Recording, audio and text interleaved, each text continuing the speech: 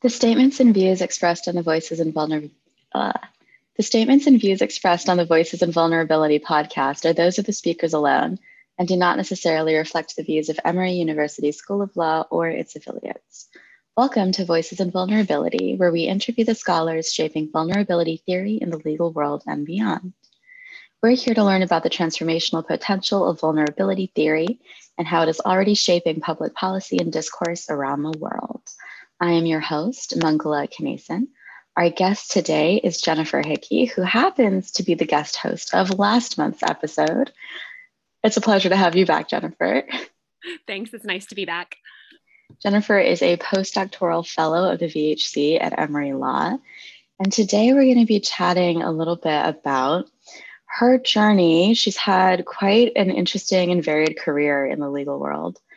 And some of the reasons that she's had and her experiences as an attorney, a legislative advocate, a postdoctoral fellow, and a professor, right? Yeah, a co-teacher. Yeah. A co-teacher. Not a full-fledged professor yet, but that is the goal. Not yet. Soon. One day I'll introduce you here as Professor Jennifer Hickey. That would be great. Okay, so can you tell me a little bit about your career? Did you start off as an attorney? No, actually, I was a software engineer for a little over 10 years, actually, right out of school with a computer science degree. And I really enjoyed the technical aspects of that job, but there were certain, I guess, like with any career, there were certain challenges. And in particular, I think I kind of reached a place where I wanted to do something that I felt was affecting change more, getting more involved with social justice, having a little bit more control, I guess, over how my contributions were used, essentially. So I was in a fortunate place where I could kind of make a career pivot in my 30s. So I went to law school, which I was supposed to graduate with the class of 2017, but I took an extra semester because I had my son. So I also had the fun experience of being pregnant in law school, which I feel like became more common as I as I went through. Like every year I saw a few extra pregnant students. I do think that there's maybe, a movement possibly of women realizing that they can do those things. But obviously it was extra challenging, but got through with just a semester off. And then upon graduation, I had a very young child, and I had always wanted a career, in public interest law. Like I went into law school saying, I want to work in civil rights. That was kind of specifically, I'd always been a big supporter of ACLU. That was kind of specifically what I was thinking about, and in particular, women's rights. I've kind of always identified with feminism from a young age, have my mom to thank for that. So to me, that's always been an important aspect of things. And that was an important part of my identity as a software engineer, I think, as well, was being one of the few women in the room. So kind of moving forward to where I felt like I could get on the sort of the other side of things and advance change for women more broadly through the law.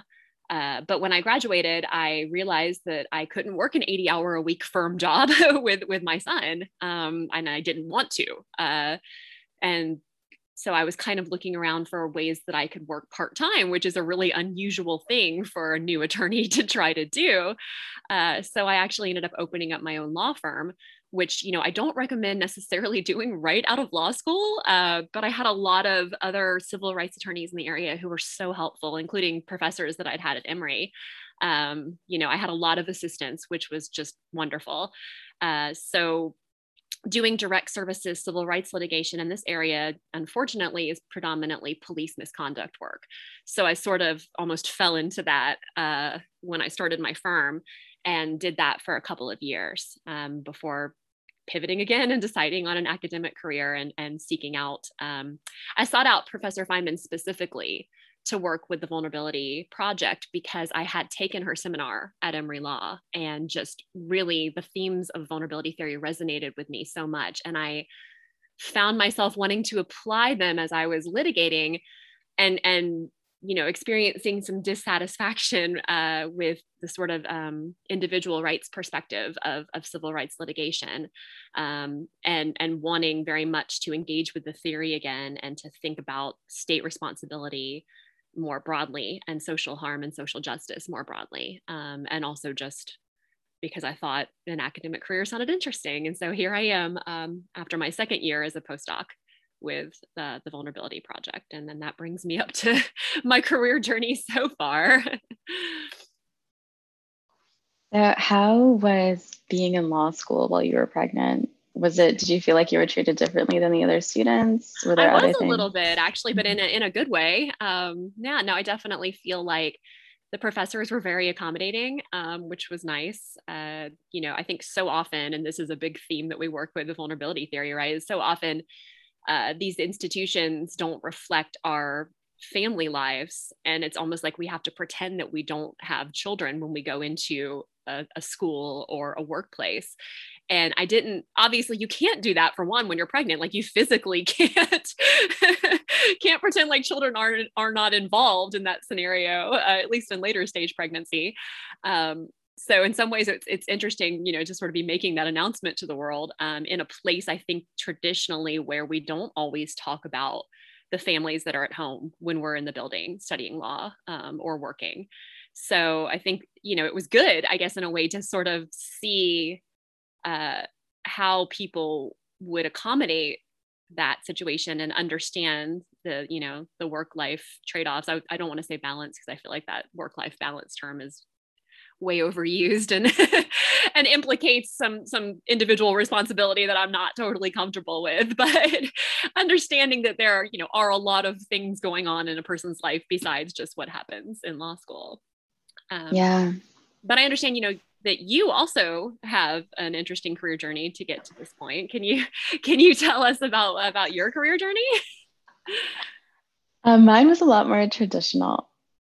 I went from undergrad, studying poli-sci and international studies, where I was more involved with social justice movements, to Emory Law. And I had a similar ideological bent as you. I was a feminist. I wanted to affect change. In my undergraduate experience, I had done some lobbying with a couple of orgs. And what I kept seeing was that even if you have legislative change, it doesn't mean much unless there are people to implement those policies on the ground. And so mine was like a little bit the inverse of yours. So when I went to law school, I thought, okay, I'm going to do public interest law because we need lawyers on the ground who are doing this work. During law school and all of my internships, I saw that that might not actually be the case, just because although, individual attorneys do have huge impacts on their clients and are able to make enormous change in the lives of every person that they interact with, there is a systemic issue, right? With a lot of the cases that you're working with, as an attorney, there's only so much you can do. So I actually became pretty disillusioned with the nonprofit world, with the legal system, and I decided to teach piano for a while. That's pretty awesome. What ages did you teach? I taught all ages. My youngest student was 4.5. My eldest students were in their 70s. But it was fantastic. And I learned so much more about myself. Being a teacher teaches you so much about yourself and about other people and about the tenderness that exists in every human being who you interact with. There's so much there to see when you're meeting with the same person every week, and what you're focusing on is developing their relationship with music.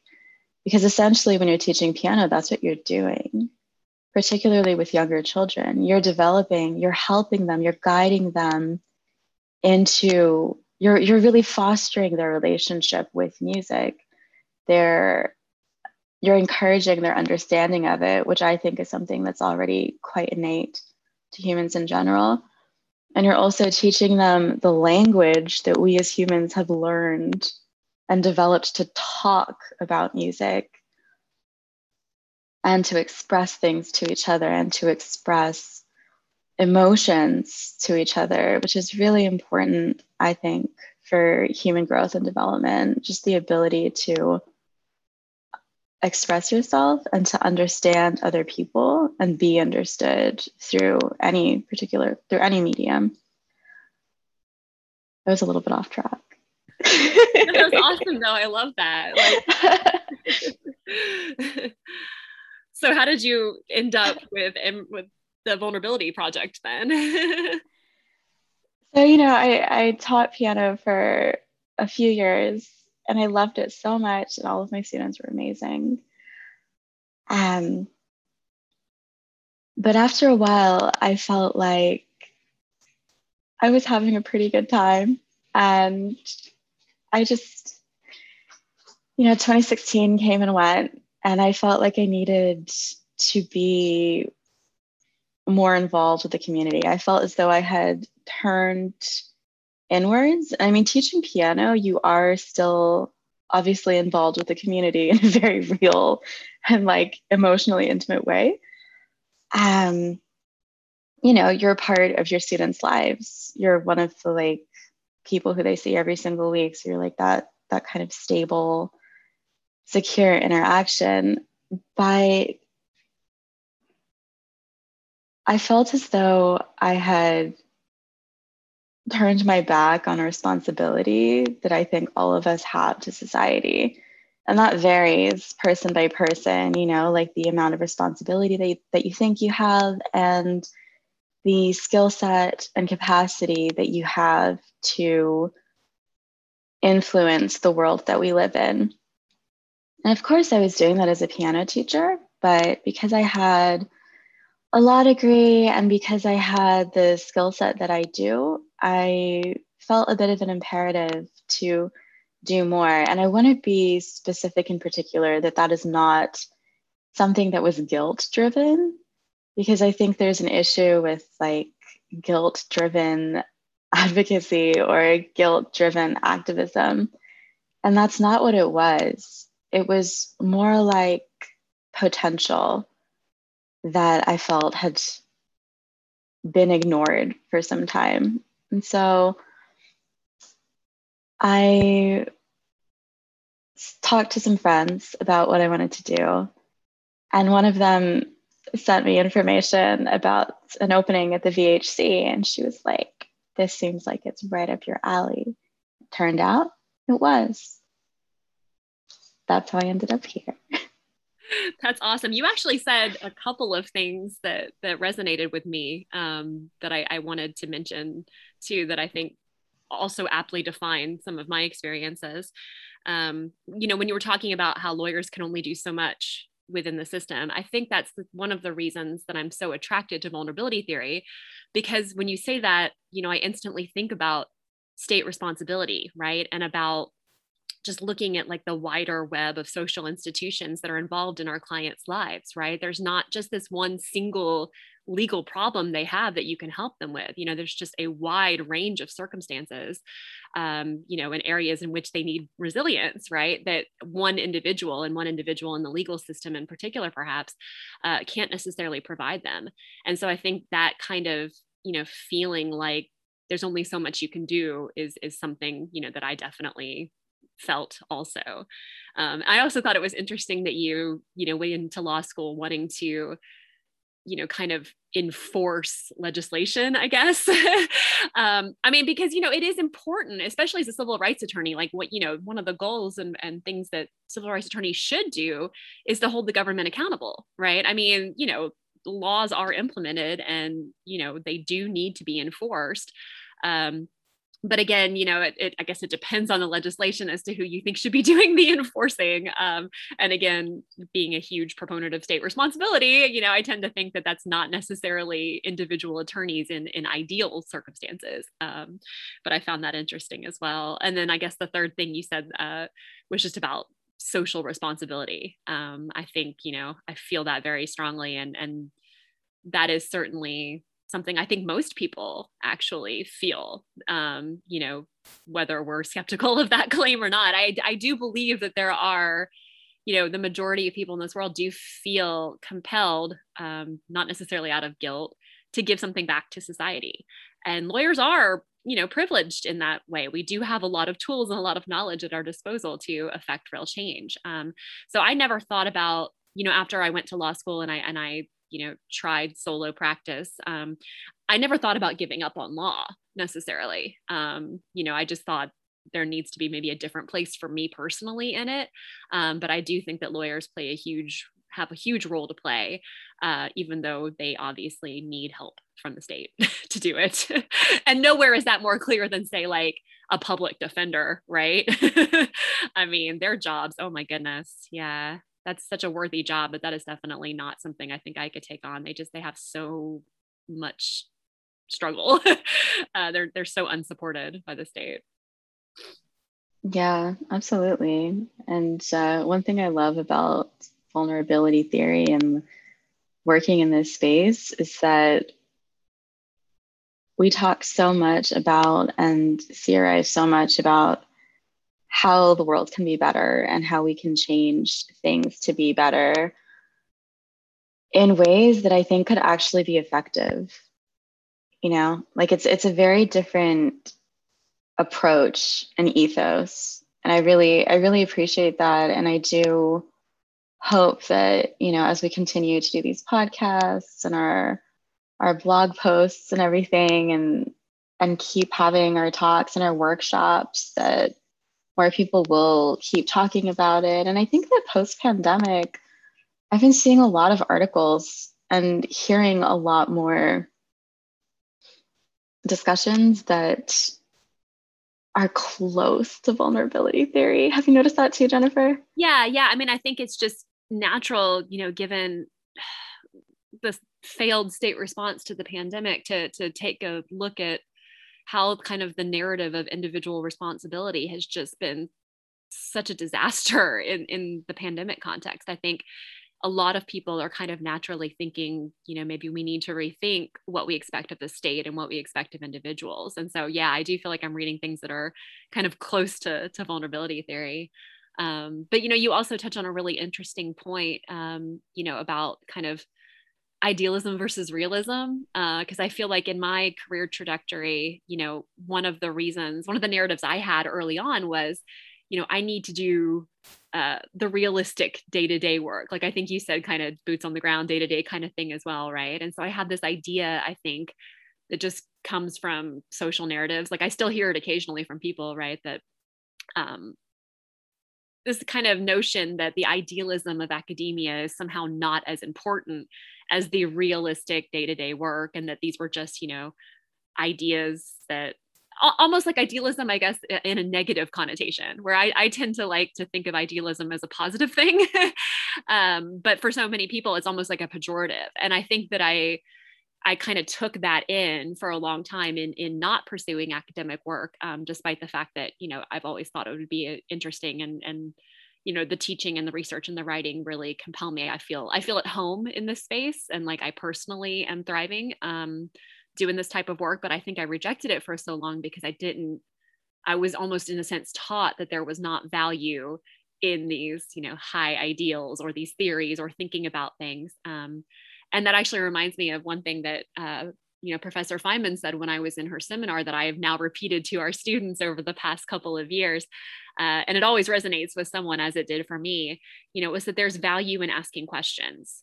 And hearing that was just such an aha moment for me, to realize that like I was providing something of value by just questioning the way that things work and thinking about things in high level theoretical terms. And as you said, I think we have a really unique opportunity to combine kind of that idealism and realism, because pandemic case in point, right? There are very specific issues and situations where vulnerability theory can be applied to affect real change. So it's great to be, working with something that's sort of at the intersection of that. Yeah, and I think that in addition to asking all these questions, folks are also realizing how interconnected we are. There was this really interesting article in Eon magazine about how emotional regulation is something that we as a society think is individualistic and that should be that it should be done by one person on their own, and that it's not something that anyone external to you has an impact on. But this article was saying that emotional regulation is actually socially done. Yeah, which I thought was so interesting. Yeah, and it talked about how, yeah, I'll send it your way. It was fascinating. It talked about how even emotional regulation, which is something that's so necessary for just mental health and just like the average human to function normally and healthily, right? Even emotional regulation requires other people to be effective. Mm-hmm.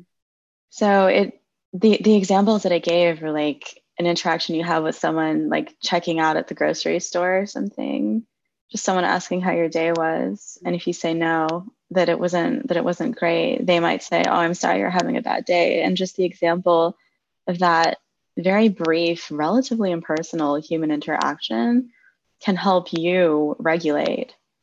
Wow. Yeah, that's awesome. yeah, which I thought was fascinating and really it doesn't create, but I think recognizing that would really let us see a lot more value in each other, like in strangers as well, just the people who we talk to and don't really know. Yeah, it's really interesting. I've been thinking kind of along those lines, but more, I guess, in terms of like thinking about empathy and how a lot of times, especially with children, our approach to children is so behavior based, right? We don't necessarily think about their emotional regulation. And yet, so much of the behaviors that they exhibit that we might think of as problematic, I'm using air quotes, but you can't tell because I'm on a podcast. But so much of these behaviors that we tend to focus on trying to eliminate are just a byproduct of their emotional state. And we don't, as a society, even think about it necessarily like that. So I've been thinking along those lines a lot about the importance of emotional regulation in general, as opposed to behavioral based approaches. But that's really interesting to think about the social component of emotional regulation too.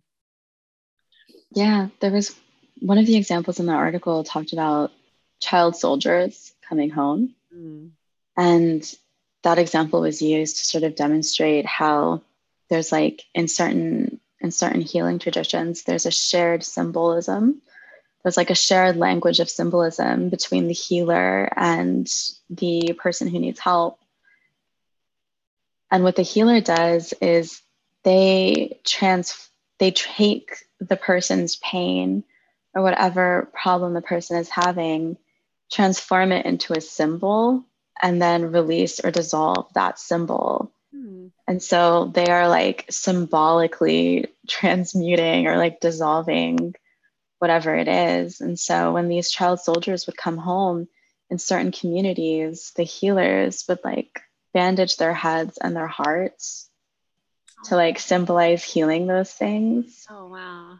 Yeah. And then they would do like rituals, like they would symbolically remove all the guilt and the shame and like the anger from the children as part of the healing process. And it was done in a community space so that it would have that social impact as well for people who were like scared of the children to come home because they were coming like, they were coming home as child soldiers. That's a powerful example. Wow. Yeah. Yeah. Yeah. I mean, it totally applies to how we parent and deal with children as well. There's this strange, I know one of the folks at a workshop, I think it was a couple of years ago, talked about the value of emotion in the classroom. Do you remember that? No, I'm not sure I do remember that one, but I can see that there is value in that. Mm-hmm. Yeah. It's definitely something I've been thinking about as I've been teaching, because I hadn't had any prior teaching experience before starting this postdoc a couple of years ago. What was that like for you? It's interesting. It's something that I've been kind of pushing a little bit, just in my own kind of career trajectory, thinking about, because it's interesting how in a lot of times we think because someone is an expert on a particular subject matter, they know how to teach it. And I know that I cannot be the only academic who has ever said this. So I think I feel okay saying it, that I did feel in a sense, and I've learned so much on the job. And obviously, you know, I'm co-teaching with Professor Feynman. So I'm learning from an amazing source, but, you know, definitely felt going in a little unprepared just because I had no teaching experience. And obviously, you know, I guess teaching semi-adult children is different than actual children.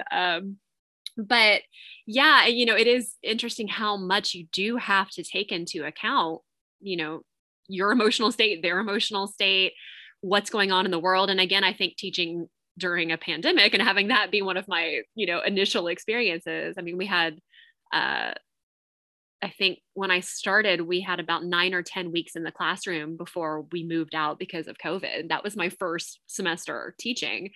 And so, you know, obviously the technical aspects of adjusting to online teaching or something, but that's, you know, I have a technical background, so that wasn't as big of an issue for me.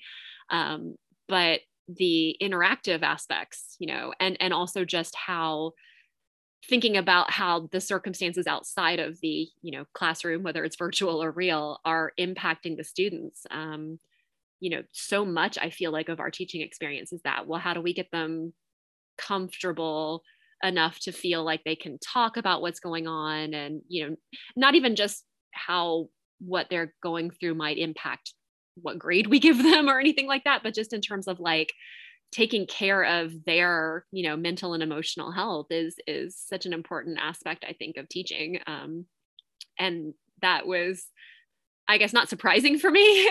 I mean, I have had professors that have cared about my mental or emotional health, but, you know, we've had a lot of students who, you know, seem very grateful to have professors who kind of take that approach and seem like they actually care about them. And that's been a much bigger part of it than I realized it was going to be. And again, like I said, I think, you know, starting during a pandemic also kind of colors that to some extent. I mean, this is like obviously one of the worst things these students are probably going to be going through. And so maybe it's not this emotional all the time, like in a, you know, a non-pandemic situation. So I'm looking forward to finding out if that's true, actually. And in fact, you know, as far as teaching is concerned, I am, you know, that is kind of my long-term goal at this point. You know, I would like to become a full professor and be able to teach. And to that end, I am looking to expand my teaching options by starting a PhD program in the fall. So I'm going to be attending UGA and getting a PhD in political science, with the hopes of, you know, being able to teach undergrads. I'm also going for a graduate certificate in women's studies. So I might be able to teach that in the future as well. But yeah, it's gonna be really interesting to compare the undergrad teaching experience with the law school teaching experience. I'm excited to kind of see what the differences are there and to get more experience with that as well. Yeah, that will be really exciting, and congratulations. Thanks. Yeah, I was saying the other day, I'm like, I must be one of the few people, because I'm staying on with the Vulnerability Project another year as well. So I must be one of the few people who is going to be both a postdoc and a PhD candidate at the same time. It's a very unique place to be. Yeah, sure. yeah, but I'm really happy and excited about it. Definitely. Yeah. While you were talking about how emotional and how emotional it was for teaching students during the pandemic, and how much you realized that you actually had a role to play as, like, in a way, as an emotional caretaker, which seems like a very extreme way to phrase it, but I think there is a power dynamic, and when there is, you know, with great power comes great responsibility. You know, I feel like because there's that power dynamic, y'all, especially right now, do have so much potential to impact their students' ability to manage those things. Did you feel like you were an emotional caretaker at all?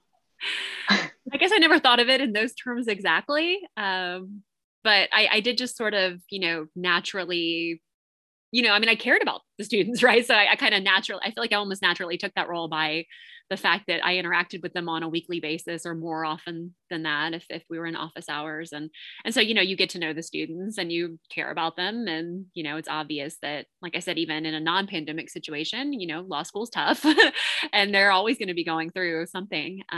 So yeah, I guess I never really thought about it necessarily in those terms. But it was it's a role that I'm very happy to play. I think that it can add a lot of value. And I also recognize, our seminars are, we're not doing the 100 people lecture classes, right? So we, in some ways, have a unique opportunity with our classes because the seminars are structured to be smaller and more discussion based. So those classes, I think, have a unique opportunity where we can really get to know the students, I think, in a way that maybe is probably a lot more difficult when you are lecturing to literally 100 students. So I like that. And again, I'll be interested to see kind of the differences in that format versus some of the classes that I will be teaching eventually with the political science department as well. Yeah. I wonder whether any of that is gendered as far as like professors and caretaking goes. And also, I'd like to know a little more about what made you decide that you did indeed want to end up being a professor. Yeah. So, well, I've always known, even when I started litigating, I've always known that I enjoyed the research and writing aspect the most. Like going in right away, I was like, I will write a legal brief all day, every day. Loved it. Loved that part of it.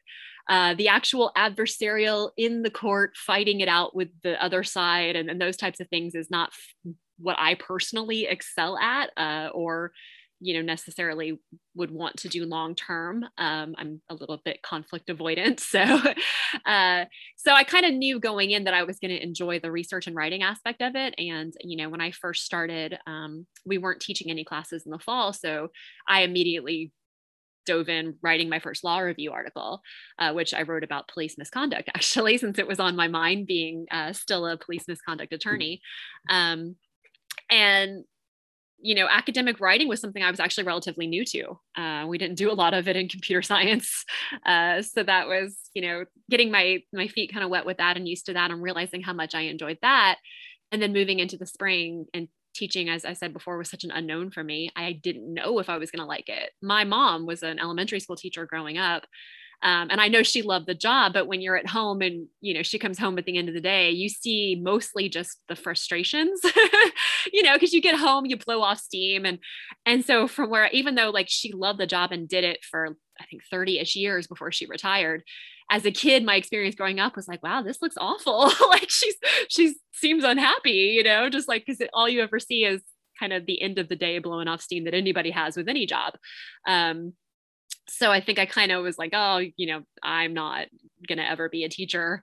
And again, like I said, obviously teaching young children is different. So realizing that I enjoyed that as well, like feeling a personal sense of satisfaction when I could tell that they had caught on and engaged with the material, I think that pretty much cemented it for me that, that this is what I want to be doing right now. That's awesome. And that sounds so rewarding. I'm glad you had that experience. Yeah, thank you. And again, I mean, it's, I think, a personal, in some sense, it depends on your strengths and what you enjoy and like, I know a lot of people who find a career in litigation very rewarding, and I can see how that would be the case. It's just, again, depends on who you are and what you enjoy doing. Mm-hmm. Well, we're almost out of time. What would you like listeners to remember about our interview today? You know what? I'm going to say, you never have to decide what you want to be when you grow up. Since we spent a lot of time talking about careers, I just want to say that as, one of the older students at law school, and now I'm sure that will be the case with my PhD as well. And I tell this to my older stepson who's in college all the time, because he's like, what am I going to do with the rest of my life? And I'm like, just worry about what you're going to do next. You don't have to pick one thing and stick with it forever. We evolve and change as human beings. And to the extent that you're able to move with that and try new things and do new things, that's always something we can do. I mean, I would have gotten a PhD at the age of 70. I mean, why not? We're always learning, We're always doing new things, we're always growing. And so I think that's the thing that I would want people to think about if they look at, you know, kind of my career journey and where I am right now, is that you're never too old to do what you want to do. Well, that is an excellent takeaway. Thanks so much for sitting with me today, Jennifer. Thanks for having me. You can see this has been an episode of Voices in Vulnerability. Expect a new episode every month. If you like what you heard here, you can find us on Twitter at VHC Initiative and on Facebook at Vulnerability and the Human Condition. Thanks for tuning in.